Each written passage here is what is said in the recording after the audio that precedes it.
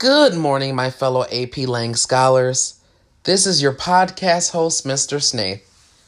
Today, we will be discussing Much Ado About Nothing, a comedy play by Shakespeare in a more critical and analytical lens. We will be discussing emblematic symbolism for the term nothing in the play. Please take notes, as this is a great skill to use in college. As a brief summary of the play and a little introduction, right? The play is structured around opposites. What I mean by that, two opposing couples, but also conventional versus unconventional, understanding versus misunderstanding, plain speaking versus wit, and of course, men versus women. Within this comic binary structure, many of Much Ado About Nothing's specific topics and themes, resentment, accusation, hatred, jealousy, misogyny, are the stuff of tragedy, which is ironic because, again, this is a comedy. However, this is not surprising, mainly because Shakespeare wrote Much Ado About Nothing in 1598. When he was writing Julius Caesar, which was written in 1599, and where he was planning Hamlet in 1600. So, I guess it's not really surprising that this play plays Adele in more of a tragic fashion.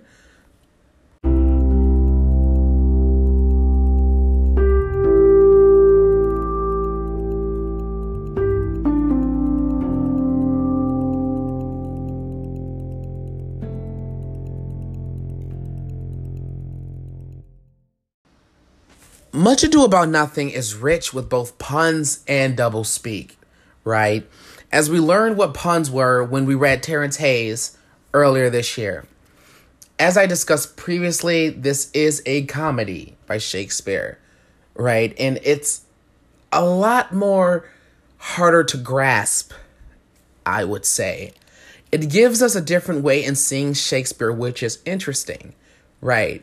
Throughout high school, you learn the tragedies, Hamlet, right? King Lear, right? Romeo and Juliet, right? So I wanted to switch it up. And again, we went over this last week, but the comedy, right?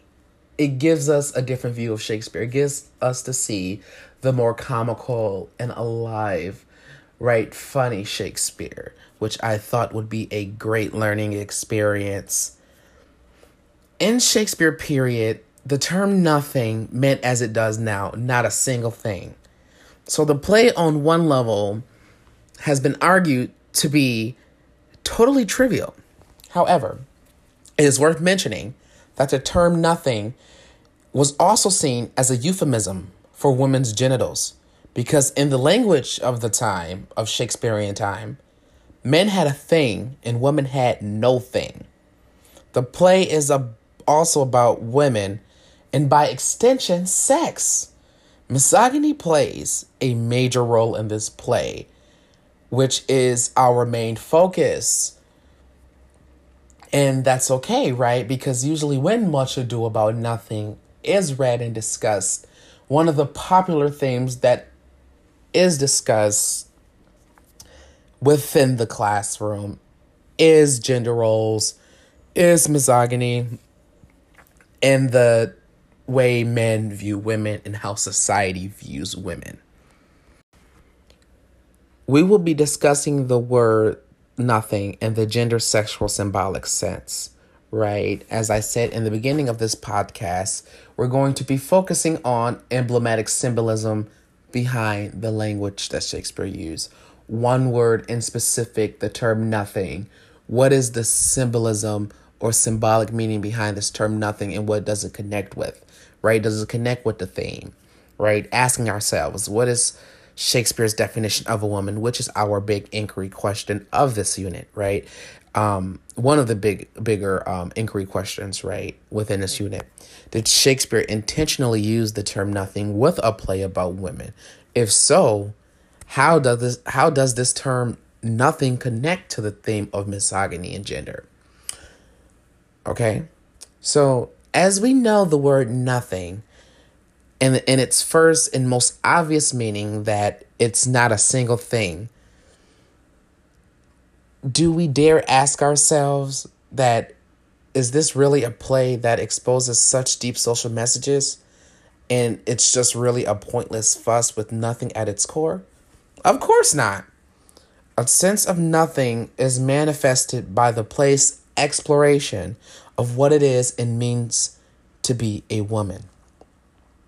And if you guys remember, when we read a couple weeks ago, a pairing to this playwright by Simone de Beauvoir, The Independent Woman, and we learn the essence of women during this time, the definition of women. So with that philosophy of feminism, where do we see the connections within Shakespeare's definition, right, of being a woman? And again, I think this then raises one of our big questions is, what is society's definition of a woman? And we learn in this play that Shakespeare defines a woman in Much Ado About Nothing as a possessor of nothing for a sexual organ.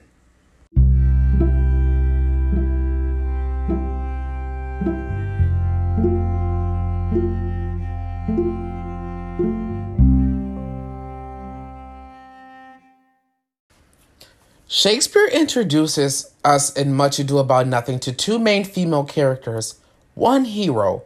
She is gentle, modest, quiet, and so resolved to let her father determine her marital choices, to where she is equally ready to marry Don Pedro, remember, who was the prince, or Claudia. Excuse me. The other one, who is my favorite, Beatrice, who is feisty, merry, loud, and so resolved to not let others determine her choices that she speaks out against marriage altogether. Even when she consents to take a husband, she inveighs against the constraints of her sex, exclaiming, "Oh, that I were a man." What is most interesting here is that Shakespeare gives us two different types of women.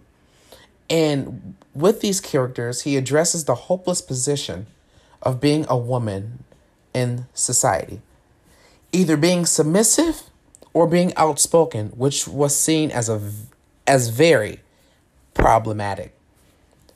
Thinking about these two different women portrayed, do you see any connections within Shakespeare's definition of women? Connections with societal definition of being a woman? Do you see any modern connections on how women are treated today alongside Shakespearean time? So where are we starting to see the connections, right? Because as I said before, this play does indeed focus on the misogynistic assumption that men make about women. And I think too, right, as you guys being members of a society, right, where do you see this at? Because this is real, you know?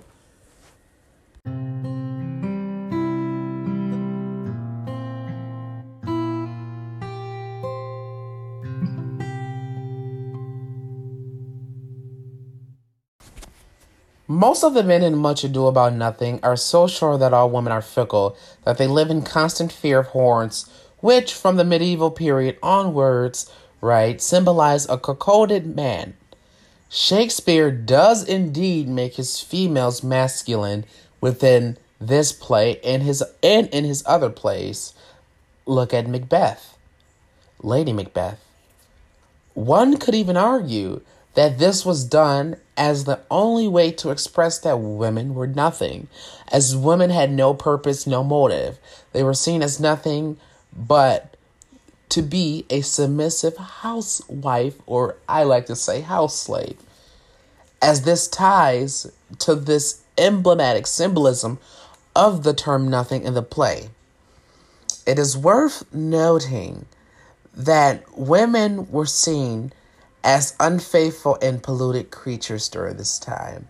There was an essence that was created for women, looking at the time period, religion played a role. For example, right? There's a popular argument out there that Shakespeare's definition of women was based off religion, right? But again, as we discussed when we first began Much Ado About Nothing and Shakespeare in general, right? We learned that Shakespeare is a Renaissance writer. So this argument toward Shakespeare's definition of a woman could be seen as sophomoric, mainly because during the Renaissance, religious values or the religious mentality per se was no longer the dominant way of thinking, right? During the Renaissance, people thought more secular. So that's a really good thing to think about, right? When we thinking about this definition of women, yes, we can tie it back together to the fallen woman, Adam and Eve, right? And we could tie it all together and how women were seen as sinful creatures. And that's why they received this essence. But however, we have to think about it like that really couldn't have been Shakespeare's definition of a woman, mainly because during this time, the mindset was more secular, right? It thought about more of the individual, right? It became more of a humanism movement, right? So that's a really important factor to note, right? When we look at these different definitions and really start formulating our idea or argument on Shakespeare's definition of a woman, right? Because it would just be sophomoric to just agree with just that argument. But essentially, throughout Much Ado About Nothing, Shakespeare's women were much products of their time. Shakespeare uses the misogyny in his age provocatively. It is difficult to determine what Shakespeare himself actually thought. He was a highly successful playwright and knew how to stir up an audience. I mean, can't you guys tell that I'm fired up? I am a strong feminist, and this play is probably the most disgusting play that I have ever read of Shakespeare, mainly because of his portrayal of women. Much ink has been split trying to interpret his meaning of women in Much Ado About Nothing. Scholars will look, similar to what we do in the classroom, look at which characters speak and which lines they speak in which he thought about what a woman was, with the notion that the words of the most trustworthy characters are the ones most likely to mirror the author's own thoughts. But it is worth mentioning that this is a slippery scholarship. I would write that down. This is an important thing to remember. Right. So another thing too with this lesson is really understanding that we don't want to believe everything we hear. Right. As I mentioned previously about the argument with Shakespeare in his definition of women and how it connects to religion. No, that's slippery scholarship. So we have reached our conclusion of this beautiful discussion on Much Ado About Nothing and misogyny. Shakespeare's power to appeal to such a varied audience, such as ourselves, is incredible. Shakespeare's characters within this play were phenomenal. They were didactic. What I mean is that when a character in Much Ado About Nothing, such as Don John, says something utterly misogynistic, what is it teaching us? It is key to note that Much Ado About Nothing ends on an instructive note. Yet the ideas sown throughout the play, right, remain ripe for discussion. With this idea in mind, what instructive note do you think Much Ado About Nothing leaves on you as a reader, a student, and member of society? How does it all connect to this idea and the societal definition of what it means to be a woman, on Shakespeare's definition on what it means to be a woman, and again tying it back to that bigger idea of this discussion, of this glorious term, nothing, right? Women are nothing. What does it mean, right? What does it mean when Shakespeare says women are nothing, or emblematically says women are nothing? What does it mean? What are the connections? What is it teaching us?